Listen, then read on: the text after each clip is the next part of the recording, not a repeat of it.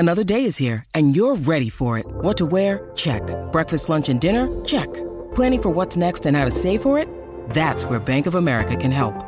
For your financial to-dos, Bank of America has experts ready to help get you closer to your goals.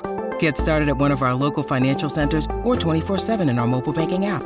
Find a location near you at bankofamerica.com/talktous. What would you like the power to do?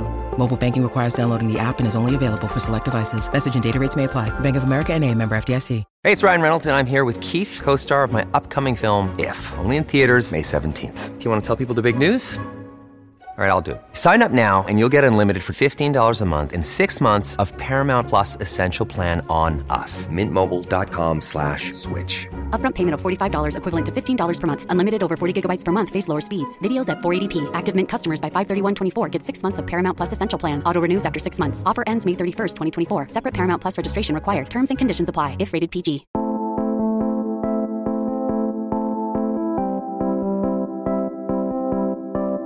Welcome to Micro, a podcast for short but powerful writing. I'm your host, Drew Hawkins.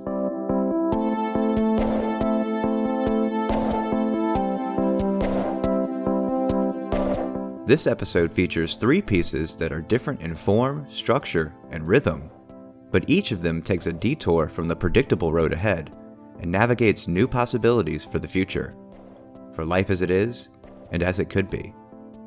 This first one features a quite literal title and is a 2021 Best Microfiction winner. It's called On Hesitation. It was written by Taylor Byas and published by Perhappen Mag. Enjoy.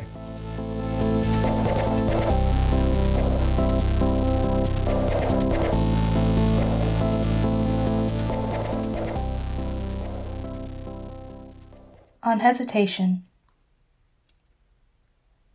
I wished I'd let you drive as the sky closed the lid on things. The headlights on the other side of the highway blurred to orbs as fuzzy as dandelions, my sight failing in the dark. But I was in a groove, wasn't ready to stop again before we crossed the next state line. So when you spotted a barn, a black stamp licked and pressed against the midnight blue, I stopped you before you even began. We don't have time for adventures. But this pattern continued, you straightening at each sighting of wood rot, at every front barn door cracked open like a knife wound. Soon I tired of the cornfields, their sameness, the vanity with which they continued to spawn the self. So I indulged you, abandoned the highways smooth to spit gravel in the wake of your Jeep. When we pulled up to this barn, you dated its abandonment. At least 10, 15 years, because of the smile of the roof. The wind breezing through the barn's gut, its catcall whistle, and both sets of doors blown open. Your pulse two-stepped during our silent watching, and I thought you were turned on by this somehow. And my God, you were. Let's go in, find some hay like in the movies. And what of the pessimist in me? Betting on the rustic charm of disarray as a trap, some chainsaw-wielding killer eyeing us from the Cyclops window. Even you could go rogue, one bite of me giving way to another, then another.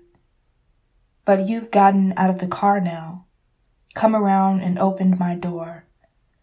We'll laugh about this years from now. Your hand in the dark, not how I've always remembered it.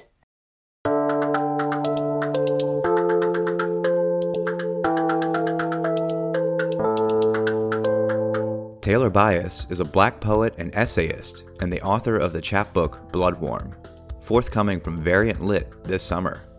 You can find her on Twitter at TaylorByas3, on Instagram at TaylorByasPoet, or on her website at TaylorByas.com.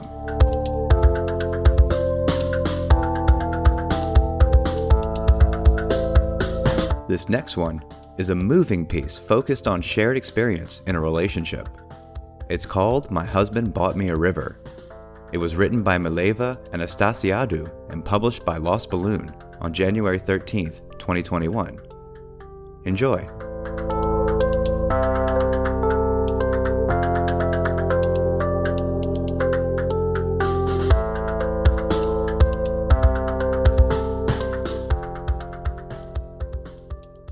My husband bought a river, but now he's drowning. He bought that river for me. He wanted to feel my pain, to know me better, he claims, but he's on the verge of falling apart because he can't handle water, not like I do. He used to be calm, composed. I was the wreck up until now, and he did his best to keep us together. He was the glue that kept the edifice standing. Collapse is the new normal, and the glue can't do much now that the ship we've been sailing on is falling to pieces. In fact, he wished to show me how good he can be, an expert at everything. He wanted it all. But now he has nothing. Husband holds on to me like I'm his anchor, an anchor buried deep in the waters that drown him. He's not familiar with waters that run deep. He's dead frightened, shouting and yelling, but I can't hear him. I've been drowning for long. I'm used to drowning, to endings, to danger. He's been hopeful for long, afloat, but he can't buy safety. He can't swim now that the river is his to handle. He's been the optimist, the joyful, the happy one. But now he's desperate. Remember the angst, the panic attacks, impending doom knocking at the door for no apparent reason. Now there is a reason, I tell him. Now fear is justified. Justified fear is less frightening. It lessens anxiety, makes sense, soothes a pain. Blessed are those who can breathe underwater, who walk proudly in chaos, and all is back to normal, my kind of normal, now that the earth does not feel like home, now that we're both drowning and life is beautifully terrifying.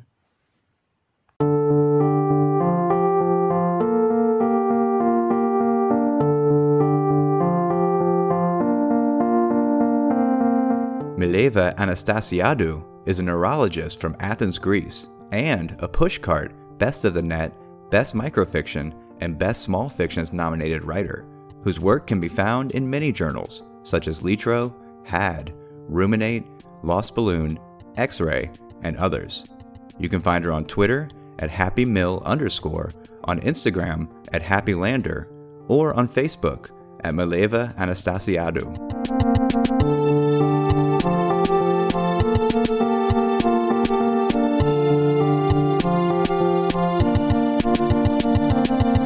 Our final piece is a rhythmic exploration on what it could mean to subvert an expectation, to choose an alternative to the status quo, and the impact of expectation on our identity, self-worth, and our relationships.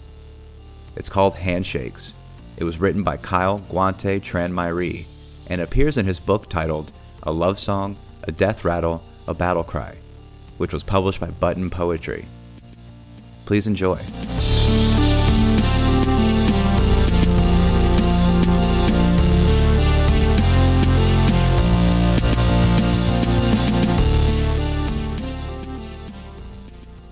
This poem is called Handshakes, although the alternate title is On Letting Go.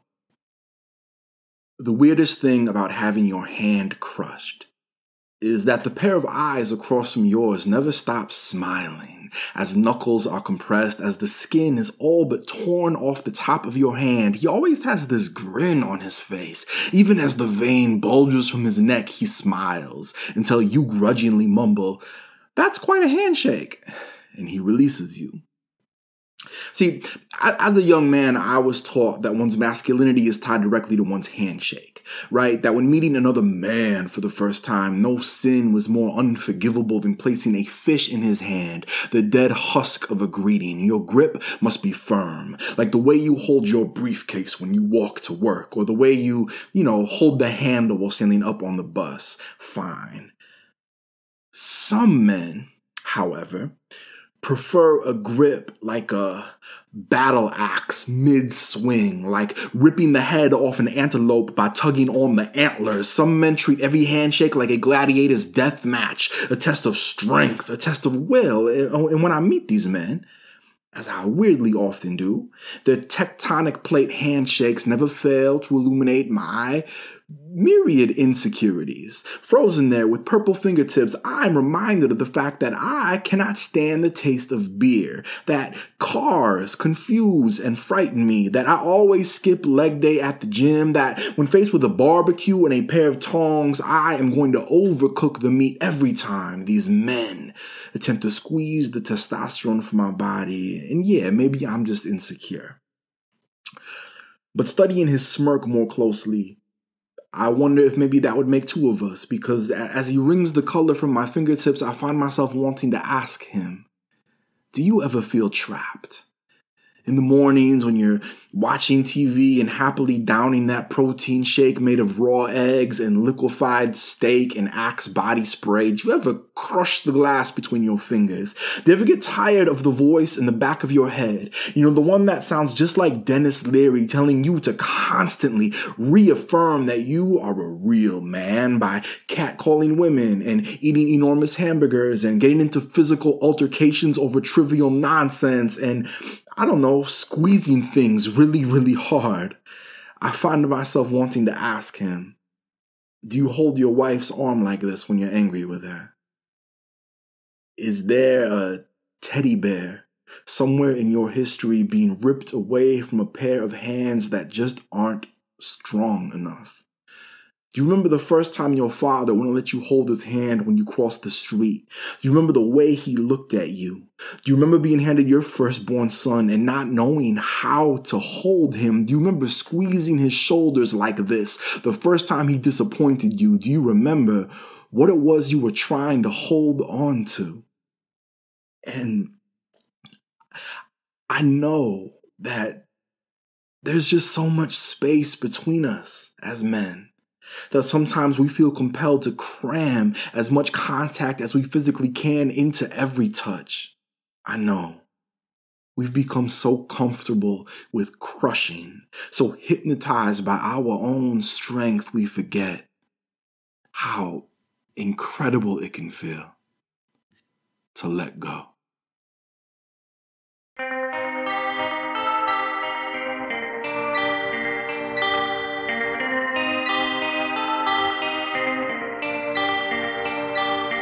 Kyle Guante Tranmyri is a poet, activist, and educator based in Minneapolis, Minnesota.